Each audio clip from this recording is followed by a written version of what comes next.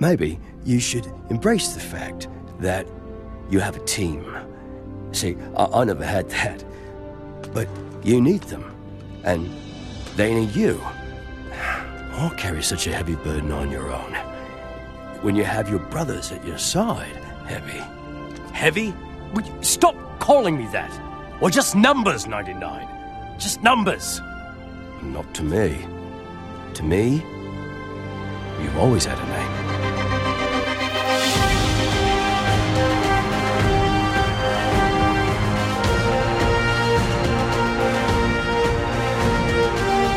There's over 150 hours of Star Wars on film. This is the Star Wars Binge, where we select, order, and elevate the best 40 hours of the Star Wars canon. My name is Jeff Cook. I'm a philosopher in Greeley, Colorado, and with me is Daniel Mothershed, playwright, comedian, and pop culture enthusiast. That is true. Here I am. Daniel. How you doing? I'm doing good. We're tackling a fan favorite today. Let's do it. It's the Star Wars equivalent of an origin story. We're going to be looking at some clone origins. Sounds good. You got any favorite origin stories, movies, books? I mean, yes. So much to the point that my brain is actually jumbling up trying to think of... hang on. There's also... Many. To keep it in universe, I know this is not popular. I actually really love Solo. Oh. I really enjoy movies about friendship. Mm-hmm. And obviously that's Han and Chewie, but I also love Westerns, and that is a train heist Western at its core. Yeah? Yeah, to keep it in the Star Wars universe, Solo is the first thing that jumps to mind. Bang. I'm rewatching all of these Marvel films recently, and they have done a lot of villain stories. Like, I think Infinity War is Thanos' movie. I think Black Panther is Eric Killmonger's movie. Oh, totally. And X-Men universe, I think First Class is Magneto's movie. And those three, I'm really attracted to those three movies I suppose Infinity War really isn't an origin, but I really like that storyline of the character who is fighting for their people and really tempted to get violent. Yeah. Especially with Killmonger and Magneto. That's where those guys go. Yeah. In terms of origin stories, I also really like the origin story we see in the third installment of Indiana Jones, the flashback in The Last Crusade. Yes. Where you see young Indiana Jones and the person who it gives him the hat and influences the way he dresses and kind of behaves. You lost today, kid. It doesn't mean you have to like it. Everything that guy needs to become Indiana Jones is in front of him. You see young Henry as this sort of impulsive kid with a very in-tune sense of right and wrong, and this shouldn't be this way, that he carries with him as an adult. And I think that's a pretty...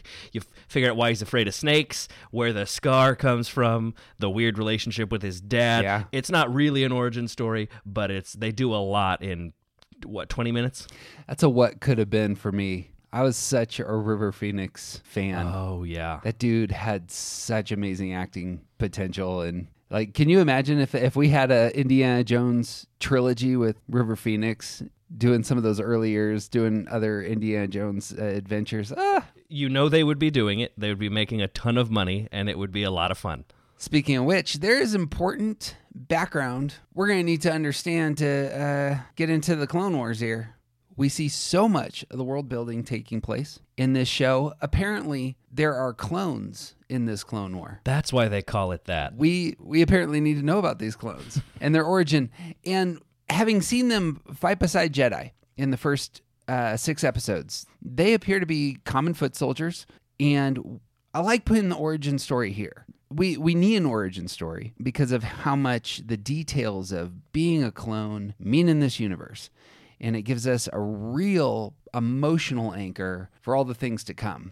It's not just Order 66, but it's the Brotherhood, it's the self-sacrifice, there are desertions, there are deaths, there are identity issues. Yeah. They get played out all over the place with these characters. And the clones are just a rich part of the storytelling, history, and fabric of Star Wars. I agree. Well, this episode's going to give us that backstory.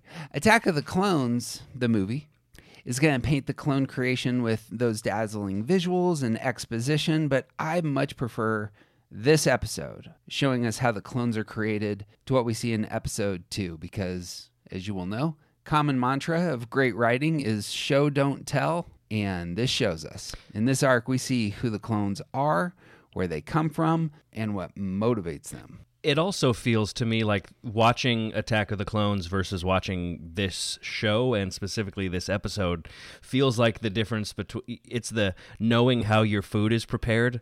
You watch somebody prepare like a really well thought out meal where it's like, wow, you can taste all the specific things and pick out these specific little details, all of which go into making this rich meal, as opposed to just sort of buying something processed. And the process that we see in Attack of the Clones feels very much like factory assembly line, not terribly interesting. I don't even really care.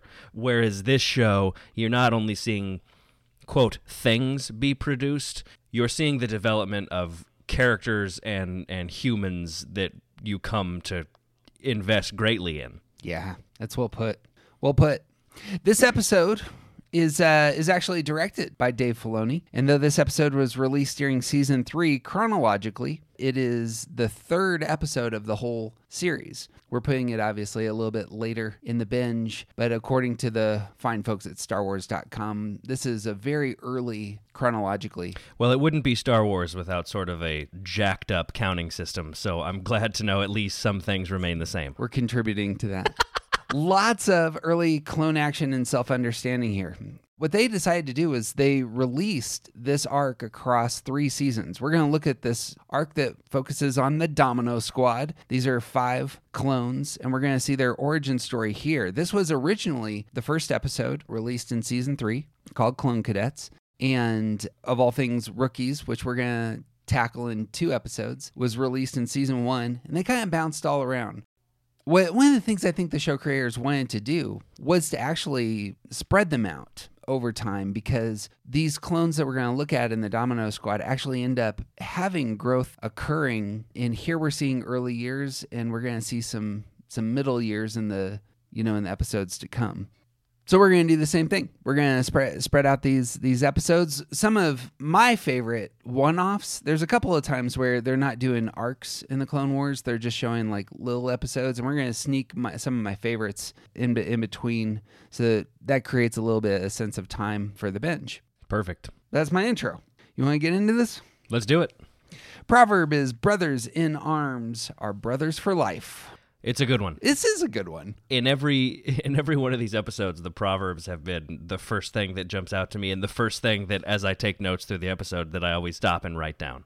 I love the notion that any time a group of people bands together for something, be it combat, be it, I've done a lot of plays whenever a big group of people is forced to band together like this, it does become beyond what the task you're attempting to achieve. There becomes a sort of brotherhood and bond that gets fused that will pick back up anytime you revisit interacting with those people.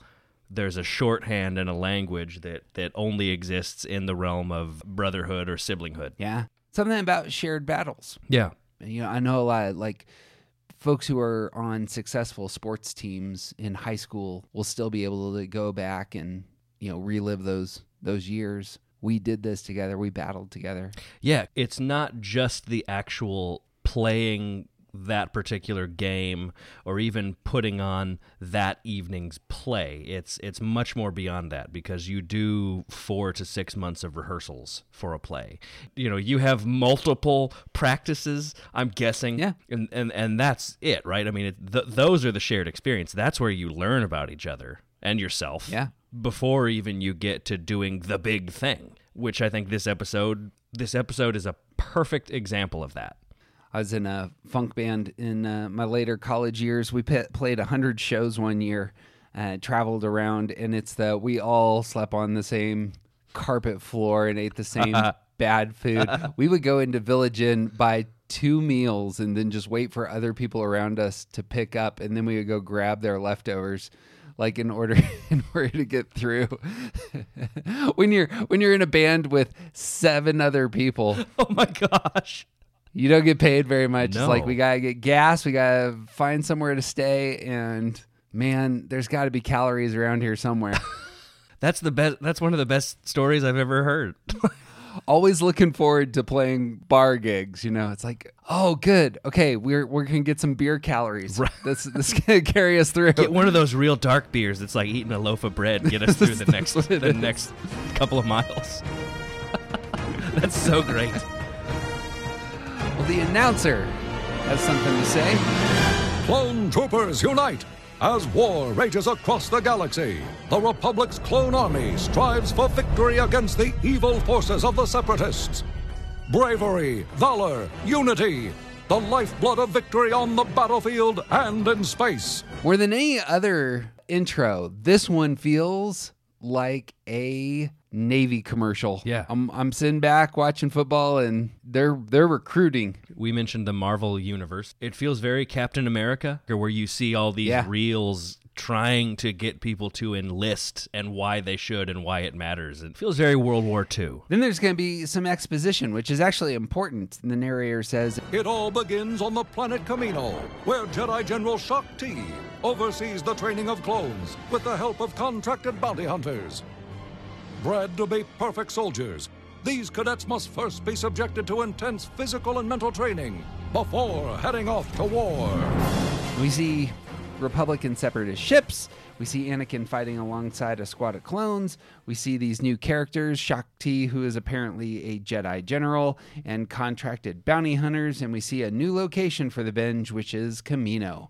Lots of stuff to introduce in this episode that's going to carry with us throughout Star Wars. And so quickly, too. Yeah. You get served a lot in the first 20 seconds of this. The line that hits me over and over again is bred to be perfect soldiers. Because that's going to introduce a trope. Because there are all sorts of great characters in nerd culture that are the character who was bred to be a perfect soldier. Yeah. You got any favorite perfect soldier movies, tropes, images that come to mind? I don't know if I can say favorite, because it's not actually one of my favorite genres of film personally, but I can certainly think of lots of them. I mean, because you've got, going back to the 60s, you have your television shows like The $6 Million Man, you know, a guy who has been sort of taken apart and re-engineered and built to be better, stronger, faster than ever before. Yep. You've got, in that similar way of thinking, I guess, RoboCop. Love RoboCop on this front. Yeah. But also even to keep going back to the Marvel Universe, because I think they do this type of stuff beautifully. Captain America, the Winter Soldier. All over the MCU.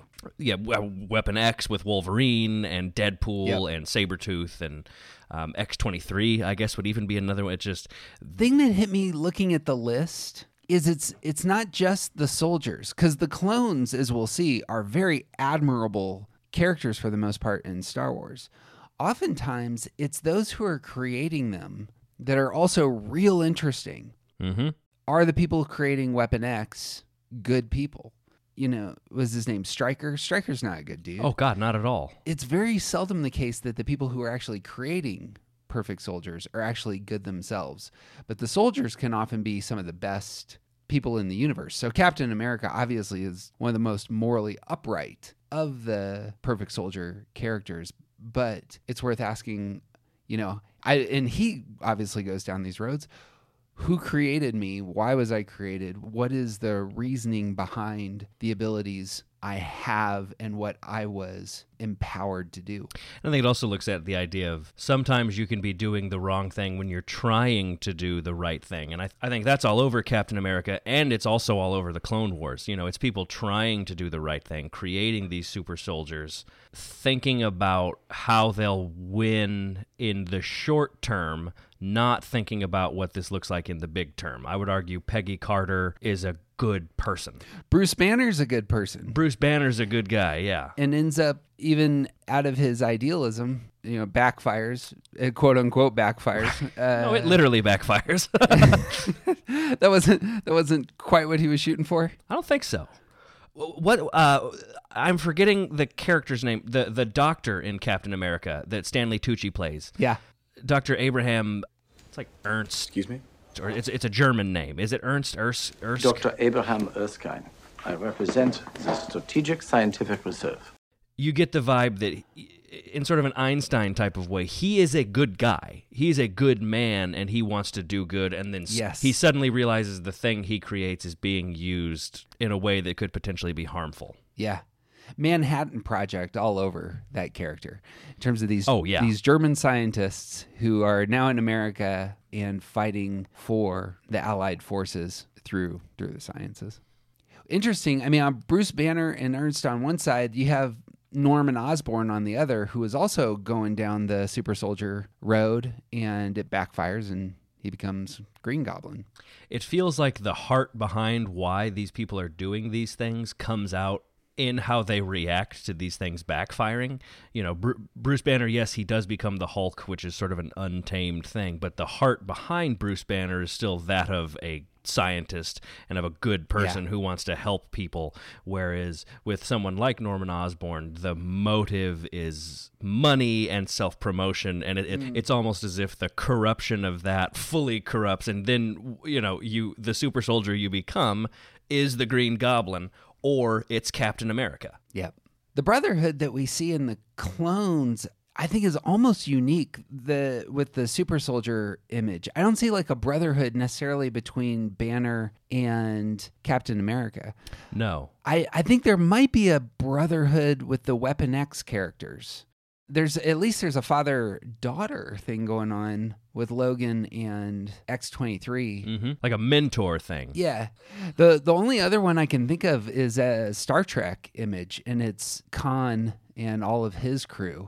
So you have the 70 genetically enhanced beings who are discovered. And I've never seen the actual TV show of Khan. I've watched Wrath of Khan 100 times. Same, actually. They clearly have been marooned on a planet. They're genetically enhanced, and then they are now battling together, and they have camaraderie. And he says something to the extent of, these people had sworn to live and die at my command 200 years before you were born. There's some tight-knit super soldiers going on there. You really get to see that in J.J. Abrams' Star Trek with the Benedict Cumberbatch take on Khan.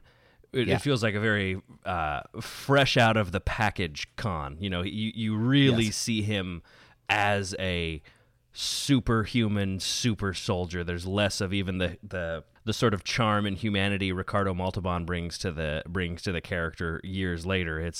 You see him much more as sort of a precision instrument. Yeah. Which is interesting. Would you consider the Borg genetically enhanced super soldiers, or is that kind of its own thing? Ooh.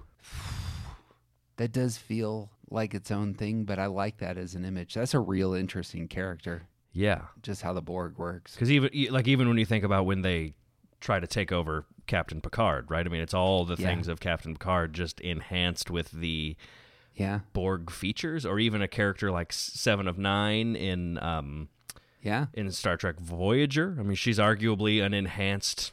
No, not arguably. She is an enhanced soldier. There's something about for lack of a better term, it's the fascist dictator side of those who are creating the super soldier that comes in frequently here. So, you know, Saruman is this character. He's creating the Uruk-hai, who are also essentially super soldiers in the Tolkien universe, and unleashing them. Not only put everything under his control, but make everything uniform. And so maybe that's what the Borg is. It's not just that I'm going to dominate, but I'm going to make everything the same. Totally. And that's the goal, I assume, that's a Hitlerian kind of vision there, right? Yeah, that's fascism. You're taking something that's very natural and perverting it.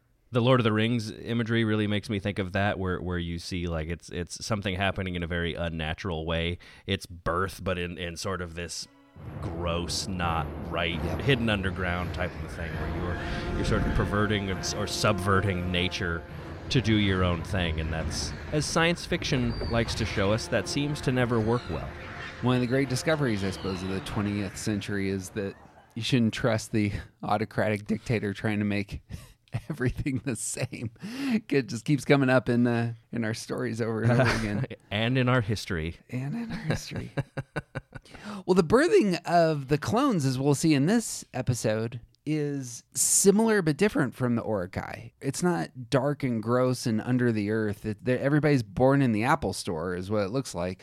It's a very clean, Sterile. environment that is well lit, and we'll talk about this frequently, but there's a lot of Cloud City that we see in Camino in terms of its shape, and this is a very pristine feeling environment, but just like Cloud City, it's because the Emperor is in control here, or at least Palpatine's influence is all over. Totally.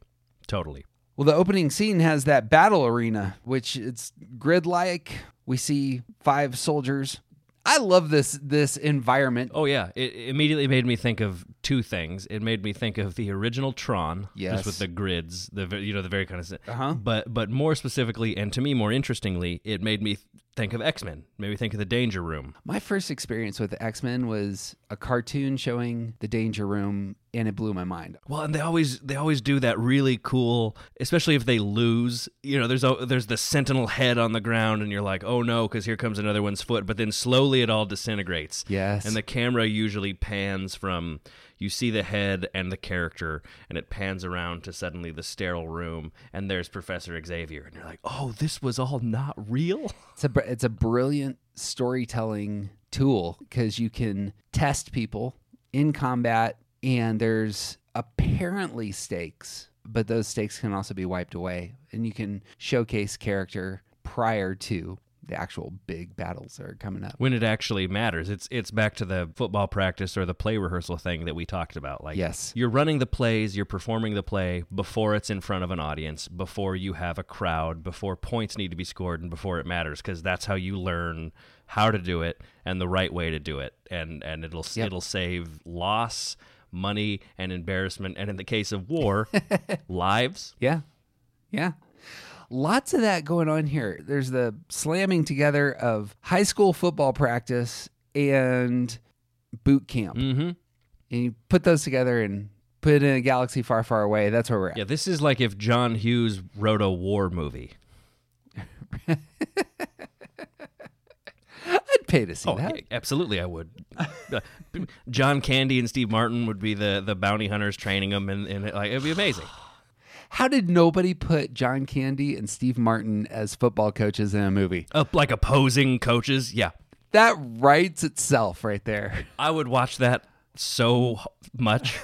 I don't even care about sports, but I would watch that. Well, we see this battle arena, and they're playing capture the flag style exercise, and we hear the sound of the squad communicating as they're moving forward, and one of them, who will be called Cut Up, says, You're clear! Cover fire! Then we hear this announcement being said over them that kind of tells us all we need to know. This is command. You must break through enemy lines and take the tower. One of the clones says, Comlink, just relayed orders from... We all heard the orders, Echo! Stop calling me that! Stop repeating every order! Less yapping, more blasting! So high school. You're establishing this is how things should go on our football team by mockery. Yeah, and you're showing who is in charge and who is not. If I give you sort of a demeaning nickname, clearly in the pecking order of things, well, I must be better than you because I've just nicknamed you something offensive and degrading, like, puddles or something, That's exactly right. That the naming of the clones throughout this episode matters. We'll see it a handful of times, and these clones are naming other clones in this scene, and it does give them a measure of authority. And we'll see who names other clones. Some of the leaders get named by people who are not clones. And it's interesting to see some people react to it differently. Some people, Echo is obviously kind of rejecting that nickname, whereas a little further in the episode, you see people really leaning into and embracing the nickname as an identity. Identity is all over this episode. And it's important here because we're watching as new viewers, and all 5 of these guys look identical. The only thing that's different is the numbers on their uniforms, and one of them has a larger gun, and that's it. And one of them has an Australian accent. But for Echo, this is the first nickname. Obviously, we've seen the clones in battle before, but here is the naming of a clone He's getting some identity. I hadn't thought about this, but one of the last scenes that we see, we started the binge at the end of the Clone Wars. And the uniformity of the clones in that Mandalorian episode is a big deal. They all paint their armor orange to match the markings of Ahsoka. And when they're buried, all of their helmets look very similar. And I wonder if there's something there. It's like we all came into the world very similar. We discovered ourselves, and at the end, there's very much a finding a shared identity. I mean, it's very much a shared identity in death. I'm gonna have to think on that. Smoke these chrome domes and move on to the Citadel. CT-782, you're breaking formation. Just follow my lead, will ya? And then there's this explosion, and a brave soldier pushes his brother out of the way. Thanks, CT-27-55-55. That was close. Looks very heroic. It's Fives. The name is Fives. The brave soldier is more like, you're an idiot, putting yourself in danger, and I had to save you, you punk. And not only that, he's getting his name wrong. This clone is perhaps naming himself. He says it's Fives. My name is Fives. And we've seen Fives in the opening of our binge. And we know that this character is going to become apparently quite important. And so if we're watching through the binge, then this should be one of those places where we're like, oh, we know that this is one of the characters that was important to essentially the detective story that we see there at the beginning. Yeah, and it's interesting to see him push into identity and push away from being one of the clones in a positive way. It's not being visited upon him. He is choosing to say, no, I'm something different. This is what I'm called. They ended up cloning a person who really wants to discover who he is and be separate and set apart and unique. And then they hit repeat, and then it just and all of these characters are going to find their purpose in really different and unique pursuits. It's a good image. Yeah, oh, absolutely. Well, back to the floor. CT-4040, who will be known as Cut Up later, says, yeah, 5 pieces if you don't keep your head down. Hey, class clown. Hilarious. Echo says, how about we follow orders? This is our last practice test. Will you shut up with instructions? You're not in charge. All the clones, again, look the same voice, very similar builds, very different personalities. Fun fact with them, and this is throughout Star Wars language, they keep calling each other CT, and CT stands for Clone Trooper. We see those same sorts of acronyms elsewhere. So, for example, in New Hope, it's all TK. TK-421, wire to at your post. TK there stands for Trooper Corps. You're part of a Trooper Corps, and this is your number in the Trooper Corps. And here, they're doing the same thing. We see this with Finn. Finn is FN 128. Hey, what's your name? FN 2187. F what? That's the only name they ever gave me. Well, I ain't using it. FN, huh? Finn, I'm gonna call you Finn. Is that all right? Finn. Yeah. Finn, I like that. Identity coming out of these numbers. Otherwise, this goes back to the fascist element, I suppose. We want you all to be the same. With Finn and Poe, it does feel like the older brother gives you a nickname. The older archaeologist guy puts the hat onto Indiana Jones and gives him an identity. This is the older brother, the cooler guy, saying, this is who you are. That's something different from what you've been told, and sort of helps in the creation of an identity. And by the way, keep my jacket. Yeah. There it is. We move above the floor. There are 3 figures there watching who were introduced in the intro as Shaak Ti, the general in charge, and 2 bounty hunters who we will come to know as Brick and Ellis. Shaak Ti says, this particular unit seems to have some trouble. What do you recommend? Brick says, well, I'm no Jedi, so forgive my bluntness, but I say they fail. Send them down to maintenance duty with 99 and the other rejects. Ellis, you can't fail them yet. Remember, this is only a practice test. And besides, the Citadel Course was constructed to be a difficult challenge.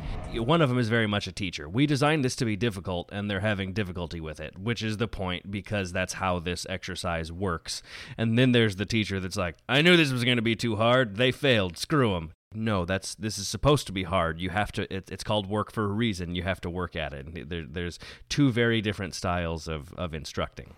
I like the image here of the rejects. Like, there's actually stakes in this episode because you might get rejected. Yeah. And there's a high school image. You might not be cool. But apparently there is a different path for some that's not frontline fighting, which I imagine a lot of these clones will see this over and again, that they deeply desire. Shaak Ti says, although I don't agree with his sentiment, Brick isn't wrong. These cadets are far from ready. Back to the floor, one of the clones says, I can't hit anything from here. No! We have to follow orders. The one they call Echo never adapts to the situation. The leader, with the number one on his side, is shot in the back, and Ellis says, CT-782 seems to follow his own path. He can't do it all alone. Two clones are talking to You each go. other. I'll cover you. I'm a better shot. You go. No, you go. Look at those two. Argue on the battlefield, you end up dead. And the last one. Who will affectionately be called Droid Bait later on by his brothers. It's a tough nickname. So, can't adapt, doing it all on your own, arguing on the battlefield. Quick to give up. There's three primary issues here for this squad, and it's the clear path of growth for the episode. It's a great little structure. Totally. And the expectations are there, and we're going to see how these characters who are just being introduced to handle this. So, real similar to Landing at Point Rain, which also directed by Filoni, I think, where it's like, here are the three things that are going to go wrong, and all of them are overcome in the end. I like that as a structure. Yeah, absolutely. If these cadets can't get past their short-sighted selfishness, they will never come together. Unity wins war, gentlemen. Computer, end exercise for Domino Squad. 99, would you please send a cleaning crew to the training ground? 99 comes in. Yes, mistress. We'll take care of the mess. You should tell that 99 to drag away the mess called Domino Squad. Look how cool that guy is. That's right. I hate to skip over the intro to one of Daniel and I's favorite characters that is introduced for the first time here, but I want to talk about bounty hunters first. Yes. I went down the rabbit hole with bounty hunters. As you'll know, bounty hunting is a complicated profession. I've always said that. Bounty hunters in the Star Wars universe are all over the place. If you look up bounty hunter on Wikipedia for fictional characters, most of them are Star Wars characters. It's just a big long list of Star Wars characters, right. And then a lot of people played by Clint Eastwood. You know, it's one of the two. Yeah. Before we just jump into this, like, what comes to your mind when thinking about bounty hunters in this universe? What comes to mind? I feel like Star Wars introduced us to the idea of bounty hunters through Boba Fett, right? Like, he's this sort of badass, larger-than-life character. Mm-hmm. Whereas I feel like you're really seeing bounty hunting for what I feel like it might more be like at moments. You're essentially an independent contractor who just needs to find work. Yeah. Like, it is under the table. It is illegal. There is just very much of it like, we are for hire. What would you like us to do? Is it go kidnap somebody and freeze them in carbonite? Is it teach all these clones how to run the track and field course? Because we will do it. Bounty comes from the Latin for goodness. It's a goodness hunter. Money hunter. When looking at the origin of words, you go to the OED, Oxford English Dictionary. The very first use of bounty hunter in the English language is from the papers of the governor of Pennsylvania. And notice what it says. It says it's in a directive. He says, I do promise that there shall be paid the following several and respective premiums and bounties for the prisoners and scalps of the enemy Indians that shall be taken or killed. This is from 1764. Oh, wow. In the English language, the use of bounty hunting is tied to very violent activity. Yeah. The idea of there are some people who fight for the state and order in the state, law enforcement, cops, soldiers. There may be those who fight for goodness itself, and that's the image of the knight. But the bounty hunter is responsible not for upholding laws. The bounty hunter is upholding the desires of the client. And the furthering of oneself. I mean, it's very much a self-preservation job. Yes, you're serving other people, but the only person who is benefiting from that, the only person getting the bounty or getting the goodness, to use that word, is yourself. You're the sole benefactor of that goodness. Whereas if you were a member of law enforcement, you would be sharing that amongst other people. And it seems like a very lonely, isolated lifestyle. Kind of a scavenger image there, yeah? It's not an assassin. Like, assassins kill for money. The bounty hunter brings people in for money. It brings people in, but it also, feels like could go find objects and things. Any famous bounty hunters, fictional bounty hunters that come to mind? I really like Christoph Waltz as Dr. King Schultz in Django Unchained. I think he is a great bounty hunter character.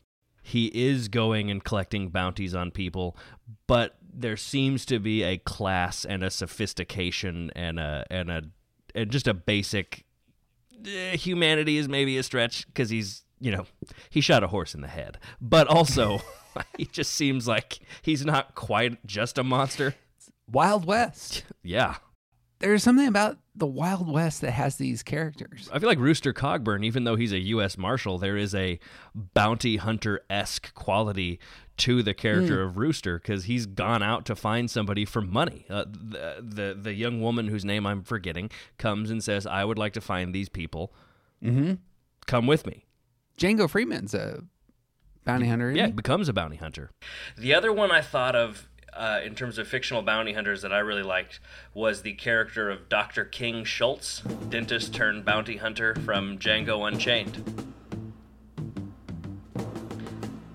It's super compelling story too with him. The idea that he's a dentist, he's a doctor, he's a man of science, but then after his brother is murdered, he seeks to avenge the murder of his brother, and in going into that life, as the song "His Name Was King," which is worth listening to. I listened to it this afternoon in preparation for this. Gets steered into this life of mercenariness, if that's a word. I assume that's where they get the name Din Djarin for the Mandalorian is a play on Django, yeah? I have never read anything to specifically confirm that, but I would have a really hard time believing that's not what that is. There's a lot of the man with no name going on in that character as well, of going into the town has some problem, you're on the lookout for somebody else, but you're going to help. It's a very Western motif. Right? A couple of the bounty hunters that pop up on Wikipedia, it's obvious ones I say them is, for example, is Rick Deckard in Blade Runner. Yeah. I'm a huge Midnight Run fan. I don't know if you liked Midnight Run with Robert De Niro, but his character is named Jack Walsh. Yeah. And all he wants to do is get out of this business, start his coffee shop. He's just got to do this one last job. Is that him? That's him and Charles Grodin, isn't it? Yeah. Yeah. Yeah. It's excellent. And of course, the obvious one that we are missing here is Dale Gribble from King of the Hill. All right, Twister, it's just you and me now. 10 years ago, you took my shed. Did you think I'd forget that? Come on, bring it on. Comedies, bounty hunting in comedies. What's his name? Leonard Smalls from Raising Arizona. Yeah, that's true. The lone biker, the apocalypse. It's a good Coen Brothers line. My favorite Western is Unforgiven, and it's a story of, it's a Clint Eastwood movie. He obviously won Best Picture, and his character, William Money, is a former terrible person. I don't know if he was a bounty hunter beforehand. Former terrible person. He was a former terrible person. He found a woman who loved him and changed his life, and then she died. And then he was broke, and he was a pig farmer, and a young man rides up and says, I got a bounty for you. and it's this old cowboy going out to get a bounty. It's a fantastic movie. Oh, yeah. Just love It's it. nice that his name is William Money, too. For somebody who becomes might as well, it's a little heavy-handed. Like, you might as well have called yourself William Bounty. Why so many prominent bounty hunters? I mean, we mentioned this earlier, but half of the bounty hunters on Wikipedia are from Star Wars. Why so many prominent bounty hunters in this universe? To me, I think it represents the brokenness and lawlessness of the universe. Like, there are so many pockets of this universe where it's outside of the Republic, it's outside of the Empire, and whatever you can figure out to get what you need, and whether that is requesting a bounty be taken or answering the request for bounty, it's just, you just got to take care of yourself. Yeah. Bounty hunting itself, for me, colors the universe. The first bounty hunter that we see in Star Wars is actually Greedo in a bar of scum and villainy. And apparently one of the characters is presently being hunted because he owes money to a gangster. Yep. The introduction of Han Solo as a hunted man.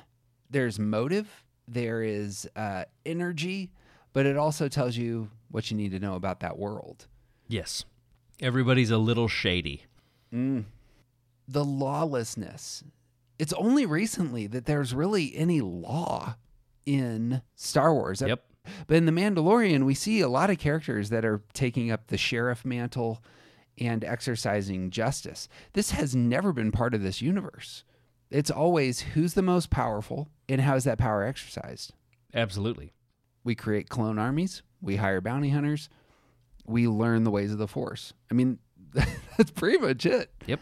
I think the best parallel to law enforcement is something like the Jedi, but the Jedi aren't even necessarily going with law. They're trying to establish peace.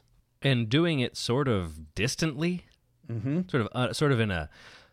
it in sort of an unattached, distant way. Mm-hmm. It's one of the things that makes The Mandalorian so interesting is Din Djarin has a code. He's a bounty hunter, but he's a very religious man. Yeah. There is the lawlessness that comes in the world that he's part of, but then there's the other side that he has dedicated himself as somebody raised in an orphanage to believe a certain set of values and to live them out. It makes for a fantastic character there. Well, because it almost feels like in that type of a lawless world, you would have to establish your own code of ethics. Here's what I will do. Here's what I won't do.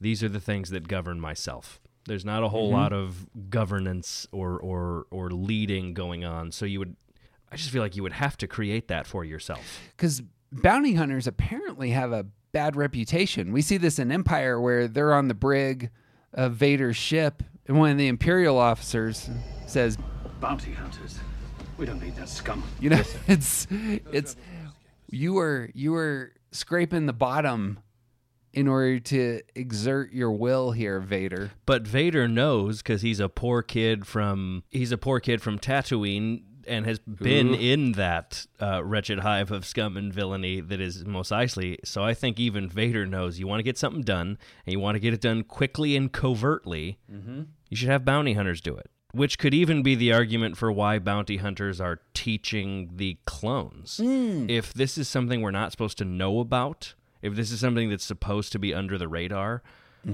you're maybe going to start by having the people who are sort of leading it and teaching it be people who aren't going to brag around like, hey, my job is doing this. You want people who are just going to get in, do the job, and keep their mouth shut. Motive is going to matter with a lot of these characters. Bounty hunters are clearly going for the bounty, for the dollar. The Imperial officers aren't going for the dollar. They're jumping into the corporate structure and trying to get positions. Yeah. Yeah? Yeah, That's the motive. We're going to see other characters come in later in Rebels, which are called Inquisitors, which are Jedi hunters. And their motive will be real interesting to unpack. Like, why is it that you are doing what you're doing? Because they're not going for bounties. They are similar to Vader. Vader doesn't care about position, I don't think. I don't think he cares about money. Vader's an enslaved man. Right. Controlled by fear. There's a lot of that. Like, how do you spell out the motive of your characters matters. But right in the very name itself, bounty hunting, this is your motive. And clearly we're going to see that in some of the dialogue here. Last word on bounty hunters? They make for really bad mentors, role models, and teachers. You should not make them your wide receiver coach. Probably not. Cut back to the floor. Echo says, We almost had it this time. Oh, yeah. And we all look nothing alike either. Sorry about the mess, 99. It's okay, boys. Nice try. I would like to know where these clones kind of learn to be smartasses, because I feel like they're around other clones and Jedi who aren't really smartasses, but yet this group is like boom, boom, boom, just firing off kind of snarky one-liners all the time, and I love it. But it's just like, where'd they learn this? It's a nature-nurture discussion. Right. Clearly, nature is asserting itself. Exactly. Teams coming off the field. There's the locker room. So, sister, baby, you and me could really... You never even met a girl. They got some good jokes in this episode. They do, yeah. I like these jokes. It's like John Hughes wrote a Star Wars episode.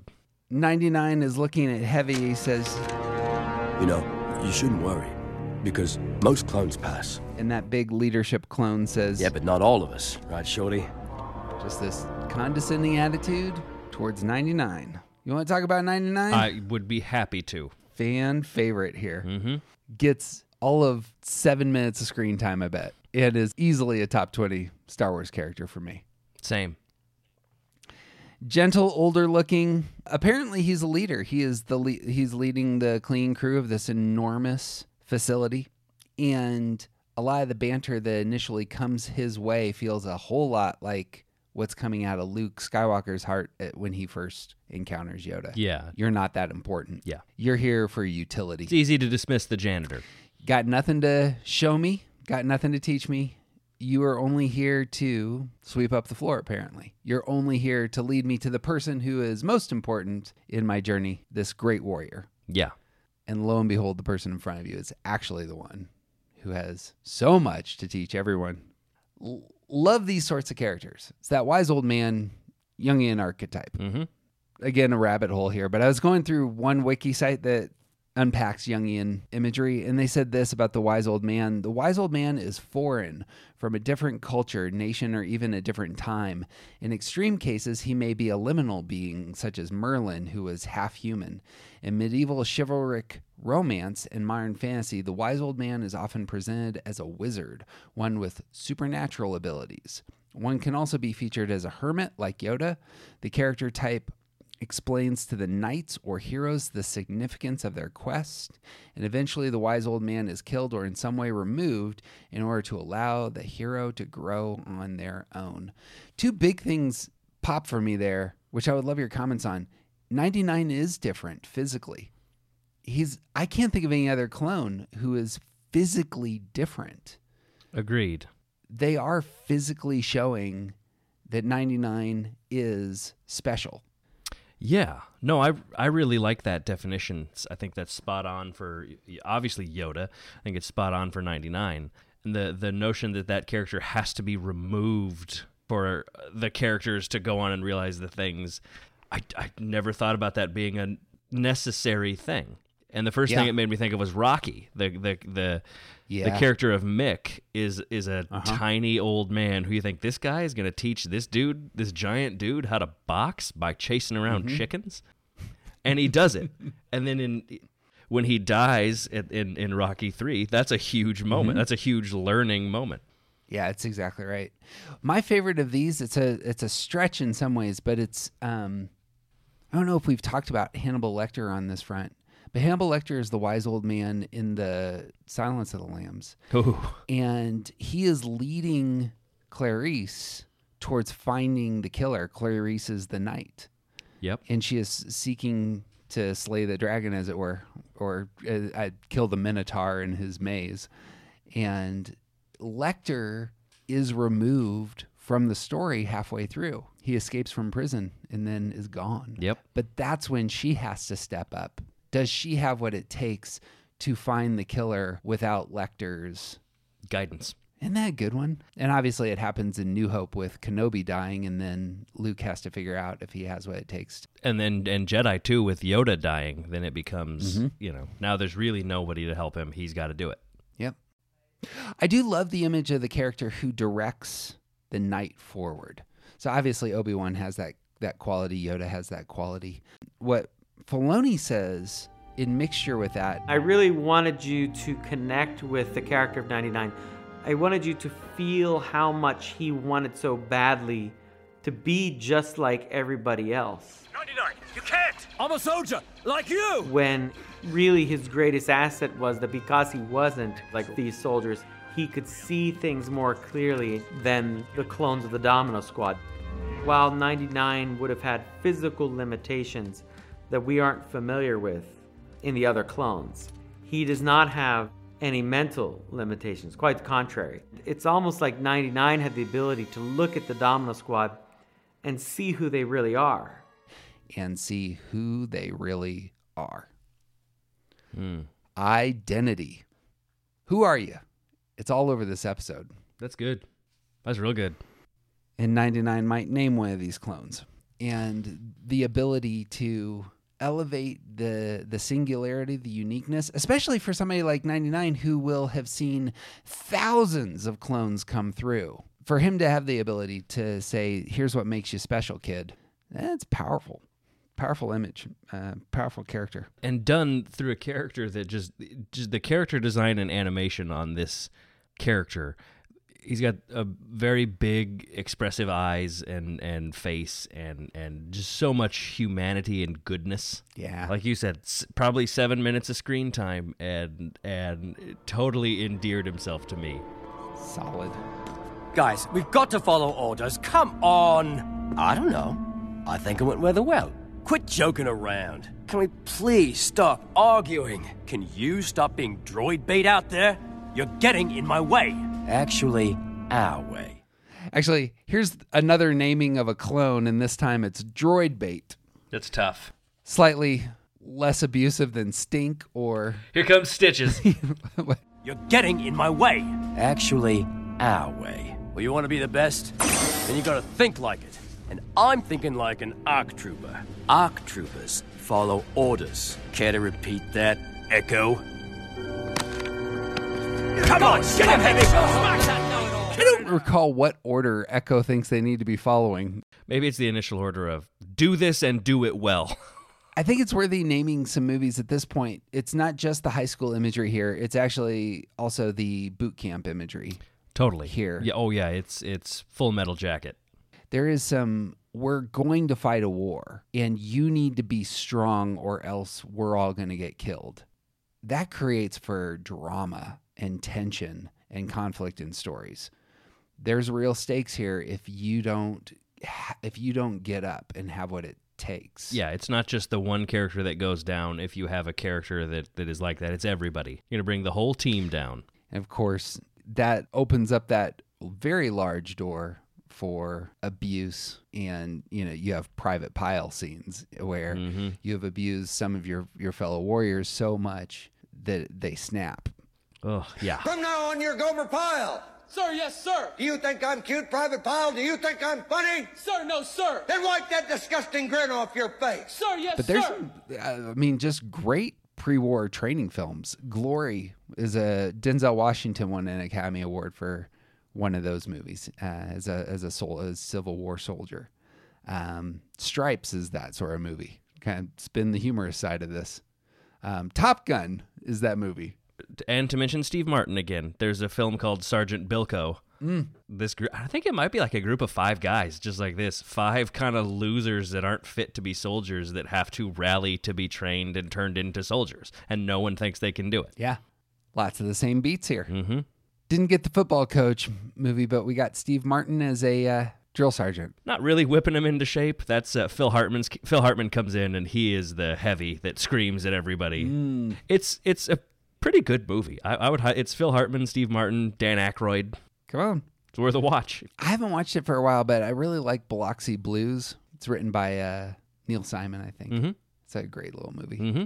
Same story, though. Going off to World War II. World War II There's a different. I don't know what the difference is between the World War II boot camp movie and the Vietnam boot camp movie, but there's a darker tone frequently with those Vietnam ones. It feels like I would like to begin what I'm saying by saying I am not an expert on either of these wars, on American history.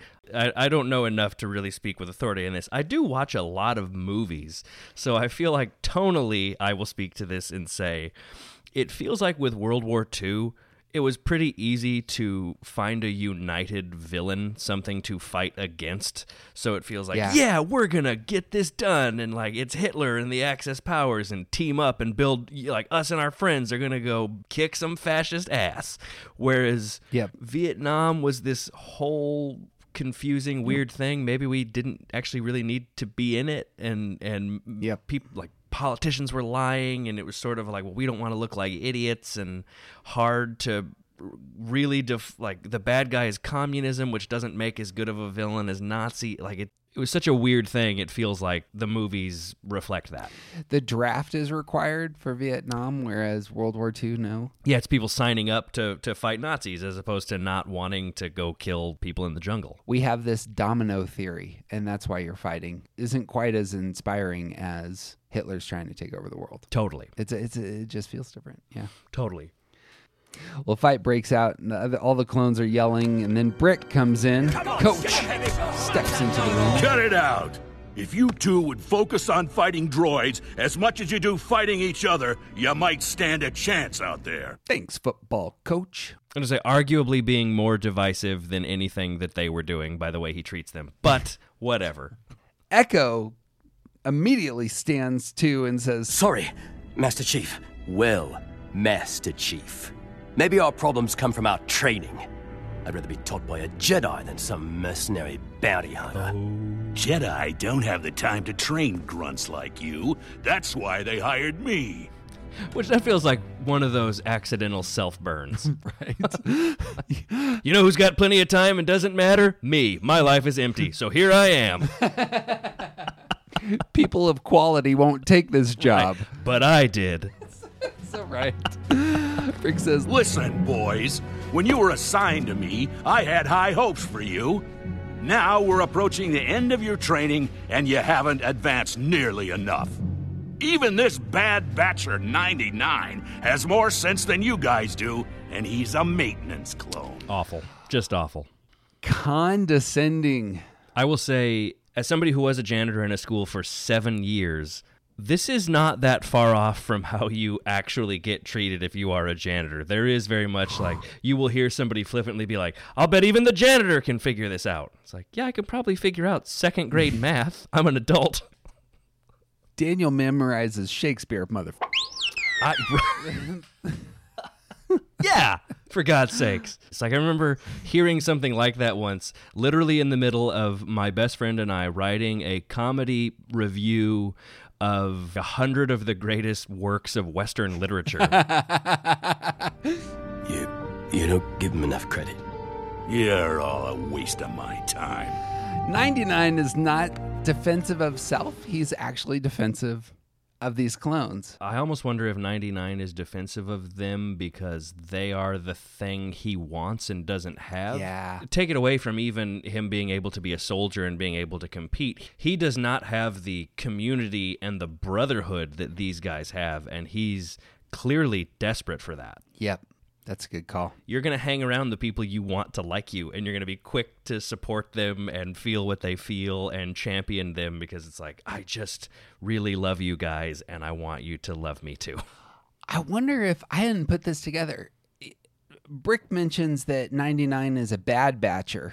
This is the first time the term is used. Mm-hmm. But in the next scene with Lama Su and Shaak Ti, we're going to see that image of the Bad Batch in their language. Here would be the question, is it the case that 99 actually intuits these people are like me? They're just younger. One of the show creators notes that the Domino Squad have differences that actually make them special. One's a little bit more aggressive. One's a little bit more aware of following orders. You know, one is a little bit more self-protective. One's a little bit more funny. They're different than the other clones in that they are a bad batch. They have these genetic differences that are slightly different. And I wonder if 99 doesn't pick up on that. It's like, oh, here are people who are actually like me. It's the opposite of fascist uniformity. You know, this is what the Avengers is about, or this is what Fellowship of the Ring is about. You know, it's all these very different people coming together and finding that they share, you know, a family despite differences. To continue with our World War II analogy, I mean, it's what Taika Waititi's film Jojo Rabbit is about. It starts with this young boy wanting so badly to be a member of the Hitler Youth, and then slowly realizing that friendship and connection and humanity are what sets them apart. Yeah. And I think to even continue with our high school analogy, the Domino Squad or even 99 seem to just so badly want to be like everybody else and stray away from the differences they have, not realizing that, like, hey, these like weird quirks are actually what makes you a person. Like, it's actually what makes you really special and makes people drawn to you.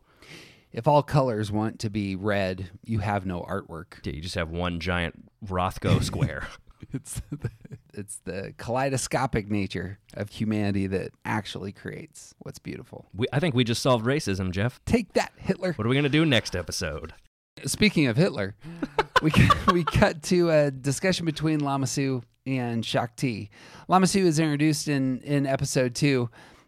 This is the first time that we see this character in the binge. Lama Su is a very alien-looking character. Long neck, white outfit, seems highly intelligent, and he is... Yeah, very, very regal. And he is the overseer of Kamino. He's the prime minister of Kamino. I understand your concerns, Master Jedi. Ever since the unfortunate death of Jango Fett, we have had to stretch his DNA to produce more clones. A Jedi does not feel concern, Lama Su. However, I have noticed this unit of clones have been... deficient?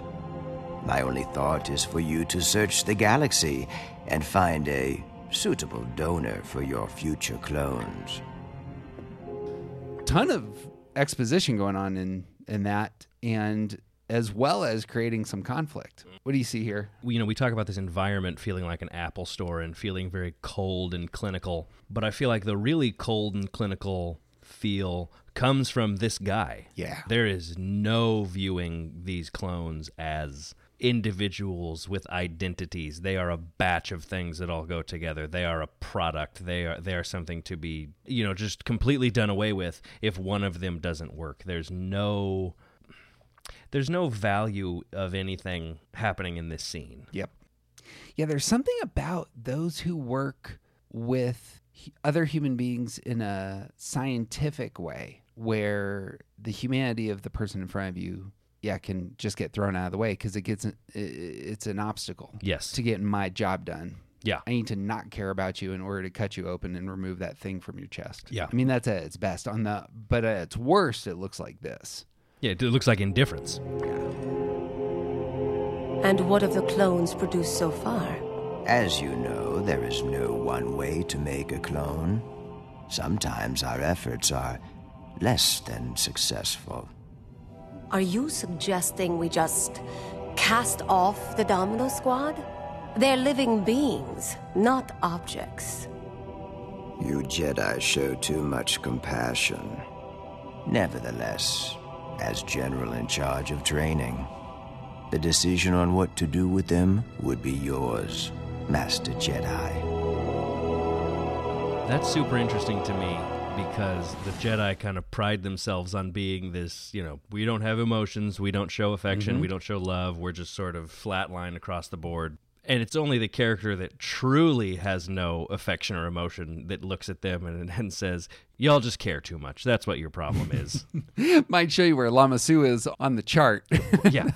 Emotionally dead. Yes. Either I have said it before or we will go on to say it again, specifically about the character of Shaak Ti. But she's got these big expressive eyes and you just see the compassion and care when she brings up the Domino Squad. She clearly cares about them. Even in discussing them with the bounty hunters up top, she's willing to admit that there's a way to go, but she's not willing to just say, throw this batch in the trash. It doesn't work. After watching this a handful of times, she's lying when she says a Jedi does not feel concern.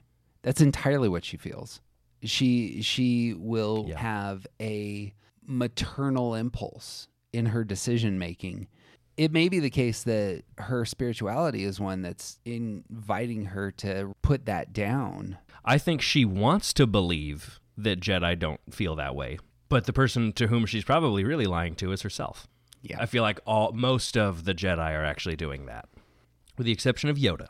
I feel like Yoda is old enough to have made peace with wanting to care about the clones, wanting to make these connections with humans, with nature. I feel like Yoda is the only one who's like, meh, whatever.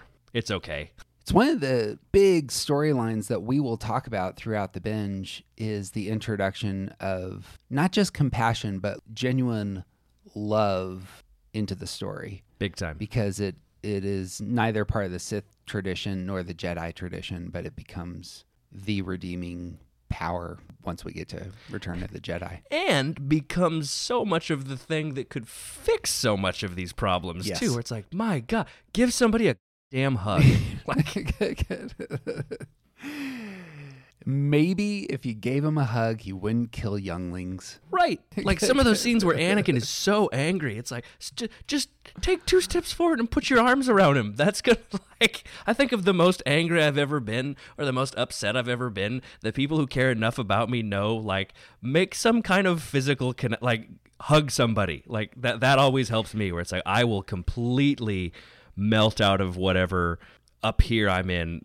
If that happens, it's like, okay, right, okay, this is what's important. One of the best lines from the prequels ends up being Obi-Wan screaming at Anakin that he loved him. You were my brother, Anakin! Never told him. I loved you! But right, and that's the thing, by that point, it's too far away.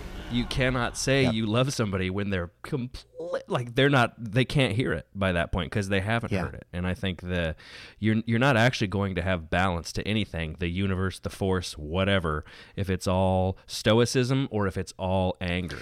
The thing that we see here with Shaak Ti, and we're going to see this with Yoda in the next episode, is they see the humanity of the clones, and they're not just expendable characters. They have humanity and distinction and can grow. And value. Lama Su's inability to see that makes him immediately a villain.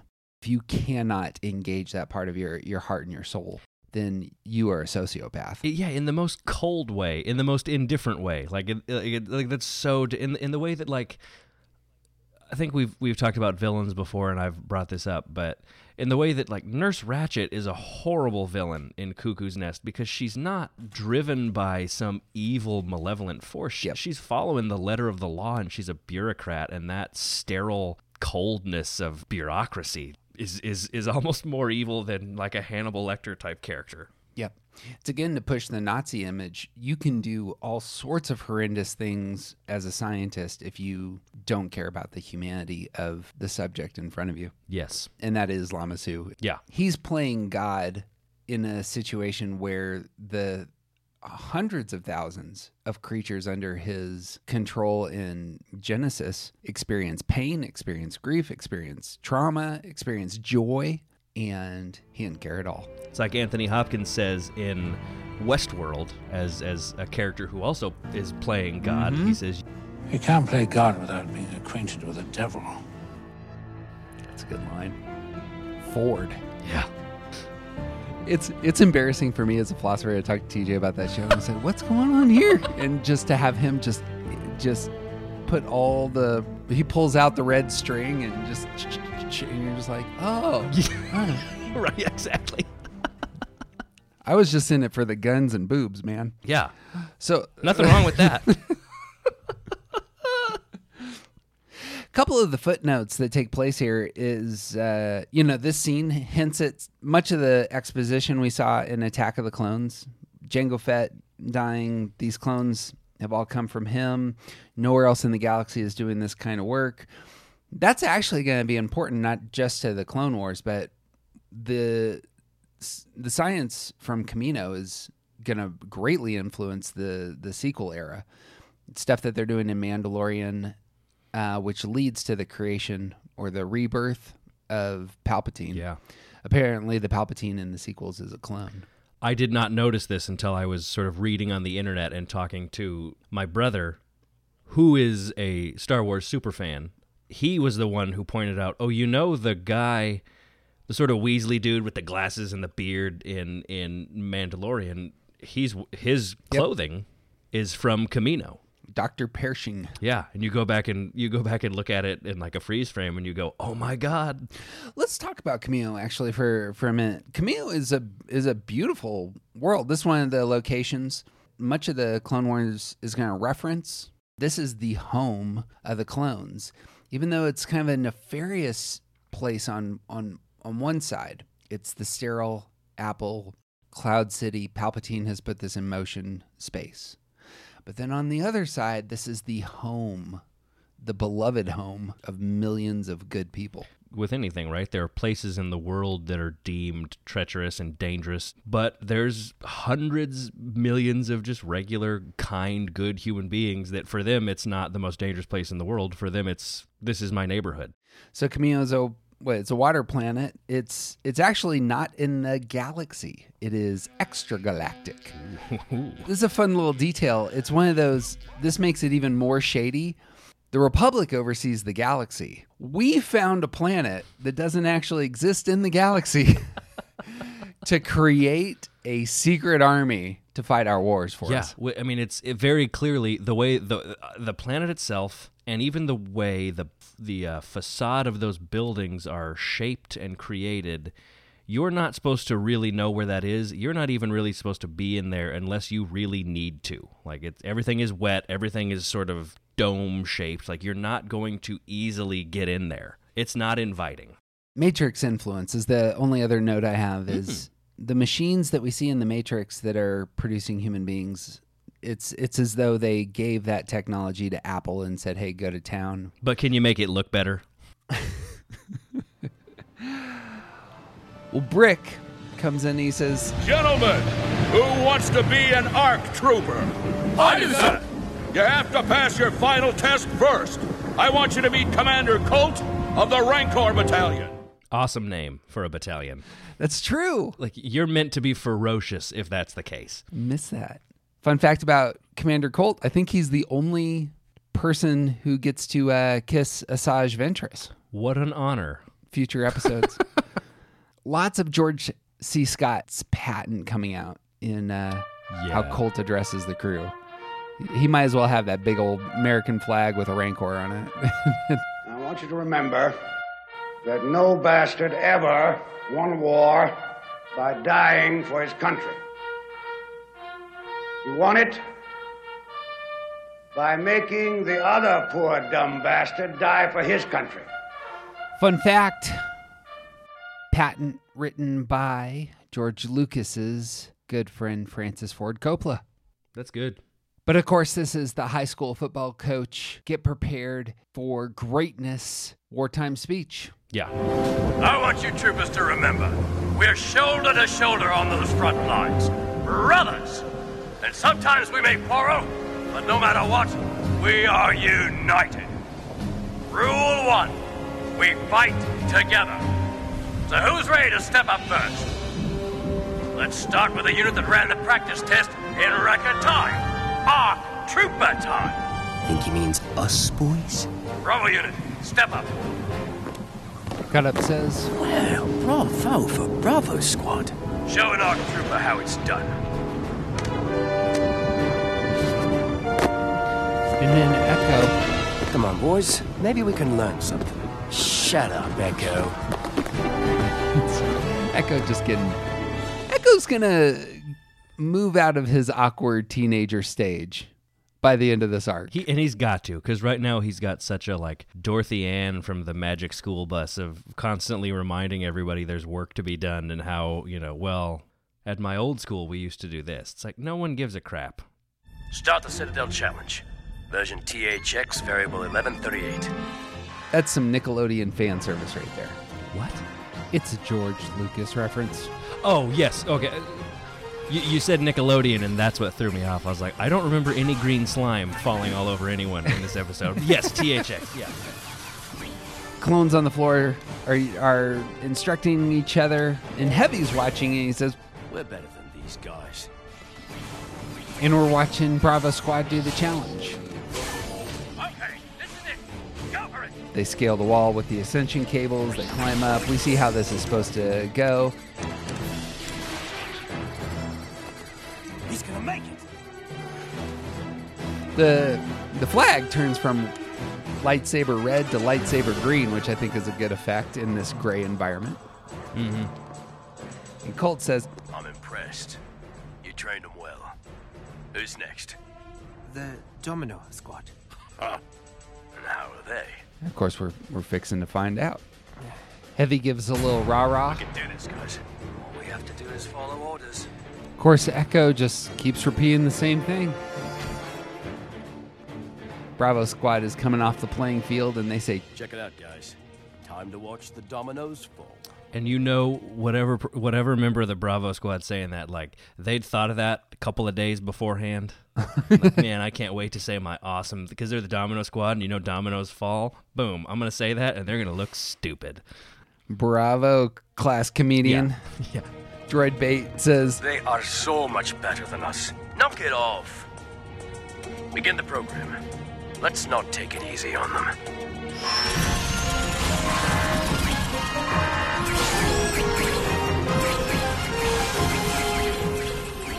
They're getting farther than normal. Maybe so, but they're sloppy. This is nothing. Give them their next set of orders and watch the chaos ensue. I'm telling you, these guys just aren't ready. On flank left. You flank right. Take it easy. I'm on your side. Get it? Your side? Huh? this is not a good joke. Not his best work. Pretty unorthodox. One of the clones then gets injured, Droid Bait, behind you! and there's confusion. Man down! Forget him! I'm breaking for the Citadel! The team begins to split up. Hurry! Guys, I think he's injured. Leave him! Come on! There's signs of dysfunction, We're gonna pass this time. and then the whole system shuts down. Okay, I spoke too soon. And then Colt comes out to talk to the boys. That would be putting it mildly. Broke formation, disobeyed orders, and you left a man behind. You broke rule number 1. You talked about Fight Club. I'm sorry, Domino Squad. This is an automatic failure. It goes back to the proverb at the beginning of the episode about brotherhood. Yep. That's what that is. The leaving a man behind trope is another one that we see in film. There'll be a big part of Forrest Gump. Mm-hmm. I don't know if you got a chance to see Hacksaw Ridge. I did not. Wonderful movie about a pacifist soldier who makes it his calling, his duty to go into the battlefield and grab wounded men. Oh, wow. And carry them back because he's pacifist and he won't fire a weapon. And they think he's useless. And the story ends with him getting the Congressional Medal of Honor. Oh, nice. Okay. I'll have to check that out. That's because that's Andrew Garfield, isn't it? Yeah. He's a talented guy. Leaving no man behind shows a ethical understanding that I think is real high level. Yes, I agree. Because it goes against all of our impulses. You know, you're in the battle, somebody gets wounded and left. You all of a sudden are forced to make the decision: do I move forward for the sake of myself, or do I possibly lose my life to care for somebody who's already down? You have to have real strong moral principle to elevate that, but that's clearly what the clones believe. Oh, absolutely. In a world that sets itself up as being devoid of compassion, yeah, we're seeing the captain of the Rancor Battalion. It's called the Rancor Battalion, and even he is like, give a crap about each other, please. So true. But when I Googled Leave No Man Behind, the first thing that came up was the Army Ranger Creed. And I wanted to read this to you because this describes the heart of the clones better than anything I think I've seen. It says, I accept the fact that as a ranger, my country expects me to move further, faster, and fight harder than any other soldier. Never shall I fail my comrades. Gallantly will I show the world that I am a specially selected and well-trained soldier. Energetically will I meet the enemies of my country. I shall defeat them on the field of battle, for I am better trained and will fight with all my might. Surrender is not a ranger word. And it ends with, I will never leave a fallen comrade to fall into the hands of the enemy, and under no circumstances will I ever embarrass my country. I thought that captured the heart of the clones really well. Entirely, yes. I feel like we could spend like 45 minutes unpacking all of that. Yeah. Like just that writing. It's just like, oh, God, like so many thoughts. This isn't a spoiler, but just to put a pin in it, the idea of a clone being left in enemy hands is something that will be part of the binge and an important part of some of the storylines here. So just to put a pin on that, I love that they introduce it here. This is part of the ethic, and it'll be important to not only the Clone Wars, but to all the stuff that they're going to be creating in the future with the Bad Batch. So let the reader understand. I told you this was going to happen. We've wasted enough time on those losers. Their failure is our failure. And Ellis with some personal responsibility here. Yeah. I've made a request to General Shakti that the Domino Squad be allowed to repeat the final test. Why do you care about them? Why don't you? I care about getting paid. It's a shame the bounty hunter in you sees this only as a job. More like an impossible task. These cadets will be the finest troopers we've trained. I have faith in them. Faith? Oh, you can't be serious, Ellis. We should treat them as a special challenge, Brick. We should treat them as failures. Besides, I've already requested that they be moved to cleanup and maintenance. That's all they're gonna be good for. Then I guess the General has a decision to make. Earlier when we talked about bounty hunters and the term bounty being described as goodness, that's what's being chased after. I see both definitions of what that word could be coming from both these guys. From Brick, it is exclusively the goodness of the financial reward. It is, we're only here because it is our job. Yeah. Whereas Ellis, it is the goodness of believing the best about other people, about helping people achieve their highest potential. Yeah. Goodness in the most human sense of that word. Both of those things are happening at once, and he doesn't feel like a bounty hunter, at least not the ones that we're used to seeing in this universe. Yeah, it's not only helping others achieve their potential, but he seems to want to achieve his own potential. Ooh. That last line of "we should treat them as a special challenge" is entirely about him. It is. It's a challenge to Brick to be a better person. But there is a lot of high school guidance counselor perhaps coming out here, or like the like really emphatic like English teacher versus the high school coach. You can tell which relationships with teachers I had that were more healthy in high school based off of just even the tone of voice with how I said those two words. Cubs and 5 enter a space where Shakti is working. General, may we have a word? You are here to discuss your squad, aren't you? How did you Jedi, mate? One doesn't need to be a Jedi to feel the stress on your mind. General, we would like to request a transfer to another squad. Bravo squad, perhaps. I am a Jedi, where the individual and the group are one and the same. Much like you clones. Which is why Fives and I are looking out for each other. As individuals, but not as a group. You are where you need to be. Solve your problems as a whole, not as individuals. I have decided to allow you and the rest of your squad to take the test again tomorrow. She's saying, in this philosophy or religion that I buy into, the group and the individual are one and the same. Yet she's thinking about this group of guys as individuals separate from the bigger group, the bigger armies of clones. She is going out of her way to separate these guys from everybody else and say, you deserve a chance because you are special. Because she cares about them. Yeah, and again, well, I imagine it'll just keep coming up. The Jedi aren't using that one bit of power that's just readily available. You should care about each other. Give somebody a hug. It's all principle then. in the Force, we're all one, and therefore we should act as one in order to gain the thing that we want, which is peace. Man, that's not motivating. No, not at all. It's kind of discouraging, actually. It's the Borg, right? I mean, we talked about it earlier. The Borg is many things acting as one with one collective goal, but there's no. That's exactly right. There's no value or soul to it. It just wants to achieve uniformity, nothing beautiful or worthwhile. It's peace through assimilation. Yeah. We're more powerful than you. Resistance is futile. So don't struggle. Just check your humanity. Succumb. Yeah. You want to talk about Shaak Ti for a minute? Yes.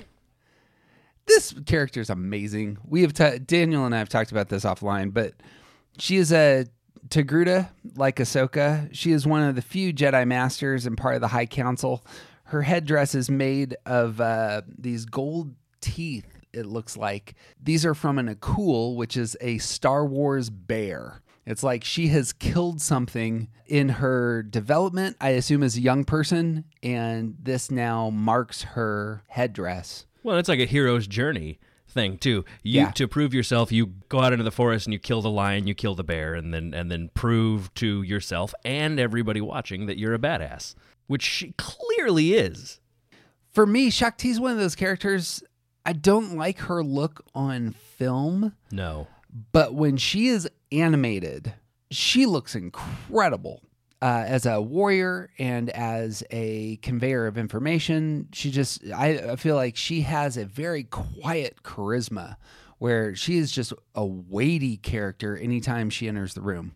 And it's much like I said with the character of 99, I feel like so much of it is done through the emoting of the character in her eyes. She just has these big, expressive, kind eyes. Yep. The artists are doing a lot of work with her eyes, and I assume that's by design. Oh, yeah. I don't think that with Brick. Nor any of the other Jedi we've really seen. You know, it's not really in there with maybe Yoda's eyes are very expressive, but I don't see the kindness in them that I see with even hers. Yeah, that's good. Like the source of goodness in her comes from her eyes. Completely. We're going to see an episode soon with Plo Koon, who you can't see his eyes, but he's clearly a very good person. In his goodness is expressed in a different way. Yeah. Through his voice matters. He's got a very deep baritone voice, and it creates a warmth. Mm-hmm. Her warmth is created by her eyes. One of the last episodes that we're going to focus on in the Clone Wars is going to be a Fives Shaak Ti focused episode. And so just to put a pin in this relationship matters. Yeah. As things move, toward the end. Last little fact about this character is, like all the Jedi, like most of the Jedi, she's going to be killed in Order 66. They actually had her death in the original Episode 3, but it was cut. And because of that, there's like a handful of places where she's been killed. She then is killed in a Legends comic, and it's a beautiful death scene. But then the Legends comic got cut out. It's no longer canon. So she died in these there's these two episodes where she's been killed off. And so the only death that we see is actually in the Clone Wars. Yoda is going to have a vision. His vision of her is Shaak Ti at the Jedi Temple, and she has a lightsaber thrust through her back, and it's a blue lightsaber. Mm. And so we know from that she's one of the Jedi that's actually killed by Anakin when he enters the temple. So I think that framework is important. Yeah. And it allows us to see who, for whatever reason, I have way more sympathy for her and her perspective, knowing that she ends up dying defending kids. And that shows a lot of who she actually is. Yeah. And again, it's antithetical to everything that the Jedi say they are, that her last moments are spent defending the defenseless. Mm-hmm. That's clearly some deep love and compassion for the life of other human beings. Yep. We'll probably say this when we talk about Ahsoka, but Shaak Ti obviously has mantrals like the other Togrutas do. These function kind of like cat whiskers. They are a sensory organ. They are more of a radar, so they are able to perceive things in the distance. For Force users, they become enhanced. So it's almost like you could imagine like Spidey sense. And also, much like cats, if you put a little bit of tape on the end of the Mondrals, they just walk around all kinds of stupid. It's hilarious. Scared of cucumbers. And we're going to cut to two scenes that I think are the depthier scenes, and I want to say these are father scenes. None of the clones have fathers, but these strike me as very paternal scenes, and it's of a good father and a bad father. And the first one is of the bad father. Cut Up comes out onto kind of a porch in Camino. It's rainy, it's dark. You wanted to see me, sir? Brick says, Near as I can tell, you're the reason your squad's a failure. Ah, well, I'll take that as a compliment. Now, we know why this guy's nickname is Cut Up, because he's cutting up. So what else do you say to your dad when the reason that everyone else is failing is because of you, cuz you're worthless and don't have what it takes? I mean, that's what's going on here. Oh, yeah. How do you respond to this? I mean, there are ways you could respond to it that don't fit in a children's show, but yeah. Right? It's all a big joke to you, right? Like those little nicknames you and your clone brothers give each other? I could think of one for you right now, sir. Oh, funny. But I think it's all just a cover. You hate me, don't you? Oh, no. No. How could I hate you for doing your job? You're just pushing me, sir. No. This is me pushing you. Come on, clone. Hit me. Hit me, you joker. Can't take anything seriously, can you? You're a real cut-up, aren't you? And he hits him. Come on! Thank you, sir. For what? For my name. Cut Up. I like the sound of it. Out of my sight, cadet. One way or another, you'll be out of this army. Count on it. What do you see here? I just see a really weak adult. You know, that's what it is.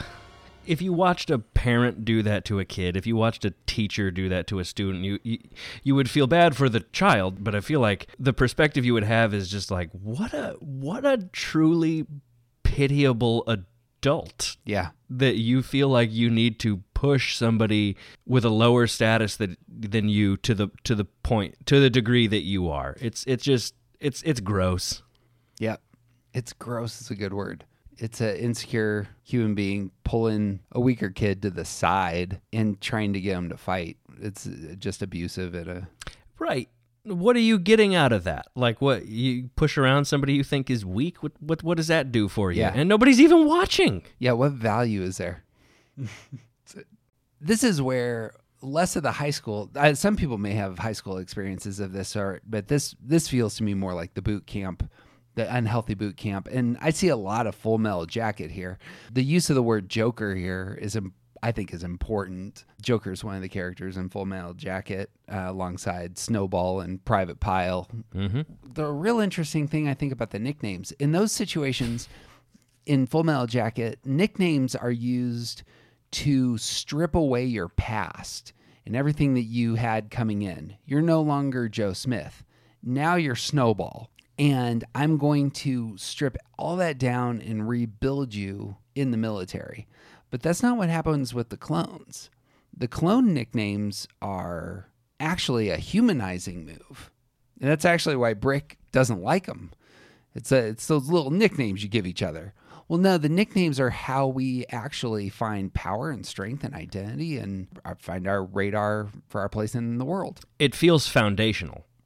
Those nicknames get assigned, and upon that, everything else about their identities start to really get built. Again, just a Star Wars reference, that's what happens with Finn, is moving out of the here's my number to here's my name. Absolutely. The only other place that we really see that, aside from their personalities and their own self-understanding, is going to be their armor. Mm-hmm. Is it not the case that this is the only father figure this clone really has? And it's an abusive, condescending, name-calling father figure who is disparaging his success. Yeah, it is completely. In fact, he's making it all about him. All these negative attributes. And then we cut to a different father figure, and this is we're in the locker room, and Heavy is packing up his stuff, and he's leaving. And then 99 comes in. Heavy, you going somewhere? Get out of here. You're going AWOL, aren't you? Just go back to sleep, 99. This doesn't concern you. The image of deserters is one that we will look at later, but there ends up being some more layering, more texture with the clones. They're not just warriors. They do have volition and choices that can be made to stay, to fight, why they fight, etc. And here's an obvious image of boot camp is you might go AWOL. Mm-hmm. That would be absent without leave. 99 pushes into the family. But you can't do this to your squad. My squad? We're nothing but a bad batch. Failures. Like you. Got toxic stuff going on inside of himself, and it is spilling out in this conversation. The thing I like about that scene is that he knows. After he says this horrible thing to this character who does not deserve it, you see that ownership and shame kind of hit him, like where you know, like if you fight with a brother or you fight with a friend and they call you on the floor for something and you respond with something like that, you know, the minute you say it, you know. Yeah. But there's not really an apology, which also feels like real life. It's that thing of like, I know I was just awful to you, and you know, but we're not really going to address it. Hopefully we'll just do better. That's family, right? That is, and it also shows you why 99 is so much stronger than these other characters. The apology is never said, partially because he's such an authority, or so many steps further ahead, as it were. Yeah. And then 99 brings the hammer, though, as opposed to Brick, who doesn't know how to engage. 99 says, Yeah, but how can I be a failure when I never even got my chance? There's a chance you're thrown away. You're always trying to be the anchor, Heavy. You know, do it on your own. Well, maybe you should embrace the fact that you have a team. See, I never had that. But you need them. And they need you. I'll carry such a heavy burden on your own. When you have your brothers at your side, Heavy. Heavy? Would you stop calling me that? Or just numbers, 99. Just numbers. Not to me. To me, you've always had a name. It's the money line of the episode. And it's, again, identity versus uniformity. You're not numbers. You're not easily categorized. You have individualities and real individual worth. And it's somebody saying, for these characters who, for all of their lives, short as they might be, are only hearing, you're expendable, you don't matter, to have somebody speak up and say, look, you've always mattered to me. It's just such an emotional moment to me watching it, where it's somebody saying like, hey, even though for forever everybody's told you that you don't matter, for forever I've thought you have. Yeah. One of those like chasing validation from the wrong people. Not to me, you have always had a name is big. It's not just the value that 99 is giving to others, but clearly there's one clone in this episode that doesn't have a name. And it's 99, who's still a number. Right. So healthy. They have transcended their need and are able to give humanity to others, even when it's not reciprocated. It's one of those, I want to say it's like the Scarlet Letter kind of thing. It changes from being an A that's about adultery to it's the A that's about being able, or however that gets spun in the story. But 99 isn't a number by the end. 99 is an actual name of a human soul. Ooh, yeah. You know? Absolutely. I like that. I never had that. There's the deep longing here, I think, is worthwhile. I didn't get my chance. I never had a team. That's important. And that's showing motive that needs to be understood to get into the heart of this character. I think it's also saying nobody believed in me. Yeah. You know, he didn't get the chance, not only just on paper he never got the chance, but he never got the chance because nobody believed in him. He didn't have a Shaak Ti. He didn't have any of these characters who were willing to say, I believe in this guy. But he still turned out good. Filoni points out that 99 has a series of physical limitations, but his mental acuity is very high. His emotional intelligence is high, and he can see the potential in these clones over and above the thousands that he's seen before. It just creates that great, gentle leader. Tops in terms of just his leadership skills and abilities. Cut to the locker room. Hey, where's CT-782? And Echo says, where is CT-782? We just said that. Oh, right, your name is Echo. Solid joke. If he is not here, we will fail. Not today, brothers. Today, we pass. And one more thing. The name's Heavy. Identity. This is the first time that all of Domino Squad has a name. So we got Echo, Cut Up, Heavy, Droid Bait, and Fives. The Avengers have assembled. Orders came in clear, mates. Nothing to repeat, Echo? Not today. How's that shoulder treating you? Droid Bait, who had been left on the field to die. I'll live. We all know what we have to do. And it seems like in this move is that they're kind of going up this elevator back up to the battlefield. Everyone has apparently learned their previous lesson, and the bonding that's taking place around those lessons, it's a good little scene. It's the finally coming together, finally being a brotherhood. That's it, boys. Stay together. Which has been his lesson, not to do it by himself. Fives, on your left. Thanks, Cut Up. No problem, brother. They seem to be working together. Still early. A lot can change. And the music is swelling, and they're moving forward.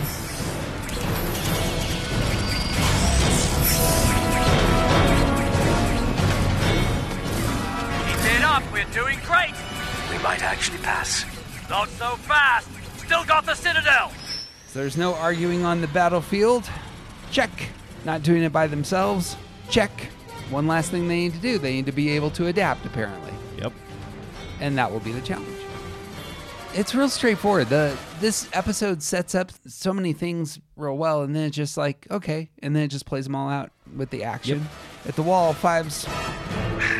All right, prep the ascension cables. Let's scale this thing. Wait a tick. Where are the cables?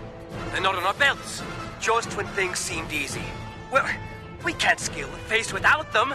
We'll fail the test if we can't finish. What's going on? Where are the ascension cables? Well, must have gotten lost. What did you do? I thought you had faith they'd be the best, right? Well, the best pass, no matter what. General, you have to stop this. This is unfair to the cadets.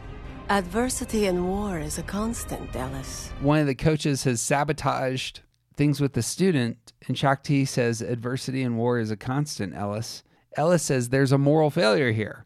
Brick is cheated, and Shaak Ti says the enemy won't play fair either. She's acknowledging that this bounty hunter is like an enemy, understands that there's enemies, and allows the movement to go forward. Their first real enemy to overcome is the teacher that doesn't believe in them. Yes. Isn't that a story, though? You know?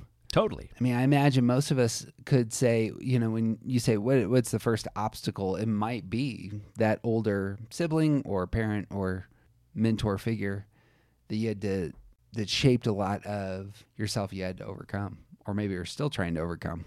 Shaak Ti, very concerned with adaptability, is going to watch. Cut back down to the floor. So this is it. Not exactly. Those guns up there. We can use them as a step to the next level. Form a chain and use each other to scale this face. Use the guns? Are you crazy?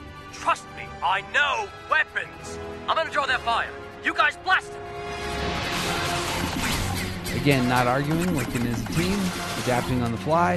Heavy is the clear leader of this team, which I think becomes important as this arc unfolds. And then there's stellar music going on this whole time as the movement goes forward. And then Brick watching says, well, I'll be creative little clones, aren't they? No unit has shown such ingenuity. So again, it's a backhanded compliment. Those little clones. Yeah. Yeah, it's still dismissive. Even the jerk has to admit, right.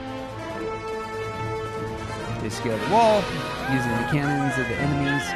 They reach the top and capture the flag, and then they are all cheering. We did it.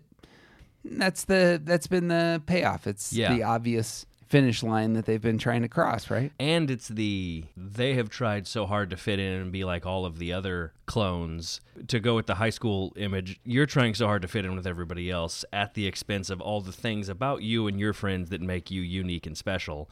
And it's not until you embrace those unique, special things that you succeed and pull off the task, because those weird things that are unique to you will come in handy. That's it.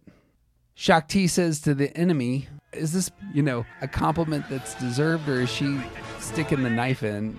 Brick, your actions have brought out the best in these cadets. Looks like they were well trained. Perhaps the finest soldiers I've ever seen. Oh, it totally feels like flipping him the bird. Yeah. We know what you did, and it was wrong, and even in the face of that, they still did it. Good job. Good thinking. Well, maybe you were right, Alice. To verb that, to shame. Coming from Shaak Ti, that's got like some extra weight too. Oh yeah, you get shamed by Shaak Ti, you're gonna feel that. Yeah, it's gonna sting. Cut to the barracks. Ellis says, "Congratulations, you've graduated. At ease." Next stop, Arc Troop. Fives. Yeah, how about we face some combat first? And then it pans back to Heavy in 99. And Heavy looks at 99 and he says, "You were right, about everything. 99. I heard you were quite the leader out there. No leaders. We are a team. All of us, 99. And again, that was the thing that 99 said he never had. Yeah, he's never been part of a team. 99 says, "The Army's lucky to have a clone like you, Heavy." And Heavy says, "Not as lucky as I am to have a brother like you." Well, this is goodbye, I guess. Heavy ships out, and 99 stays here. We'll see each other again. I mean, how else am I supposed to get this back from you? And he hands him a medal. The medal that he just received. And this is deeply meaningful to 99. I don't know if he's gotten a gift before. It's certainly a image of inclusion. And Heavy says, "You deserve it. You're one of us." What do you see there? Just such a nice final moment for both of those guys. 99 is proven right. He cares so much about other people. He doesn't say, "Yes, I was. See, you should have listened to me." It's you were right. And he immediately says, "I heard you did a really good job." Yeah. Because that's the thing he wanted this guy to realize from the first place, that he had something special. He could be a leader. And then almost that sadness, it's being the younger classman and having all of your friends be seniors, and like, all right, you've done all the awesome things, and now you're going to go, and now I'm going to be here by myself. And there's that sort of melancholy bittersweetness that hits in. But then it's Heavy realizing that brotherhood is the most important thing. It's saying, don't worry, you're still part of this, which is lovely. Yeah. Not only what 99 needs, but has clearly earned. And there's nothing wrong with the satisfaction and pleasure of actually gaining something from your students. 99 is clearly that wise old man character, and yet finds deep gratitude and joy in this element of the growth of his students, as it were. Absolutely. And I realize they keep calling each other brothers, rightly so, but there's that. He is above them. Even if he wouldn't admit it, maybe they wouldn't. There is an emotional understanding that puts him above the Domino Squad. Yeah. Lots of New Hope imagery here at the end. The medal is obviously a big one, just as Luke and Han get the medal. But not Chewie. We will talk about this in future episodes. And there's the ceremonial side. There's the graduation feels a whole lot like the medal ceremony in New Hope. Mm-hmm. And Shaak Ti is speaking over them, and she says, "Today is your graduation. From here you ship out to fight against the Separatists and restore peace to the Republic. Congratulations. You are no longer cadets. You are troopers. May the Force be with you." And Colt steps forward. Attention! Helmet forward! Beautiful last shot of the clones in formation.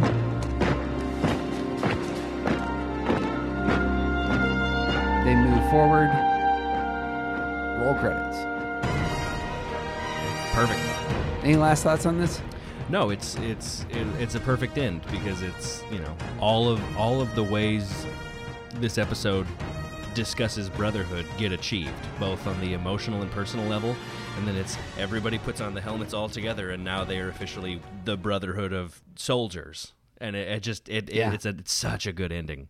It's an image that they use routinely when showing the clones in YouTubes. It's just artwork that is routinely brought forward for this animation series, is the clones moving out here. Yeah. It's just really well done. Yeah. That's what we got. We did it. You want to hear what's next? I would love to. And this episode is, again, part one of the 3-part arc on the Domino Squad. We're going to hit the second episode, Rookies, soon, but the real payoff of this episode is going to come at the end of the arc in the episode called ARC Troopers, which for me is a top 10 episode. I just love how this whole arc plays out, but it really pays off well. Again, we're going to extend this arc by putting 2 one-offs in between. So we're going to watch Ambush next time, which is a Yoda story, and then we'll get to Rookies and do another one-off after Rookies. So, any last thoughts on any of the things? No. Hey friends, as with all podcasts, this one's only going to survive if you share it with passion with friends who love a galaxy far, far away. You can find the binge list on the Twitter. He's Daniel Mothershed. And I'm Jeff Cook. We don't need that scum. Yes, sir. That's the best I got for the outro today. I'm going to look up some more Star Wars quotes that perhaps describe us in the current week. Yeah. Not always, but there you go. Maybe this time. But you know why we're going to do that, Daniel? Because this is the way. This is the way. This is the way.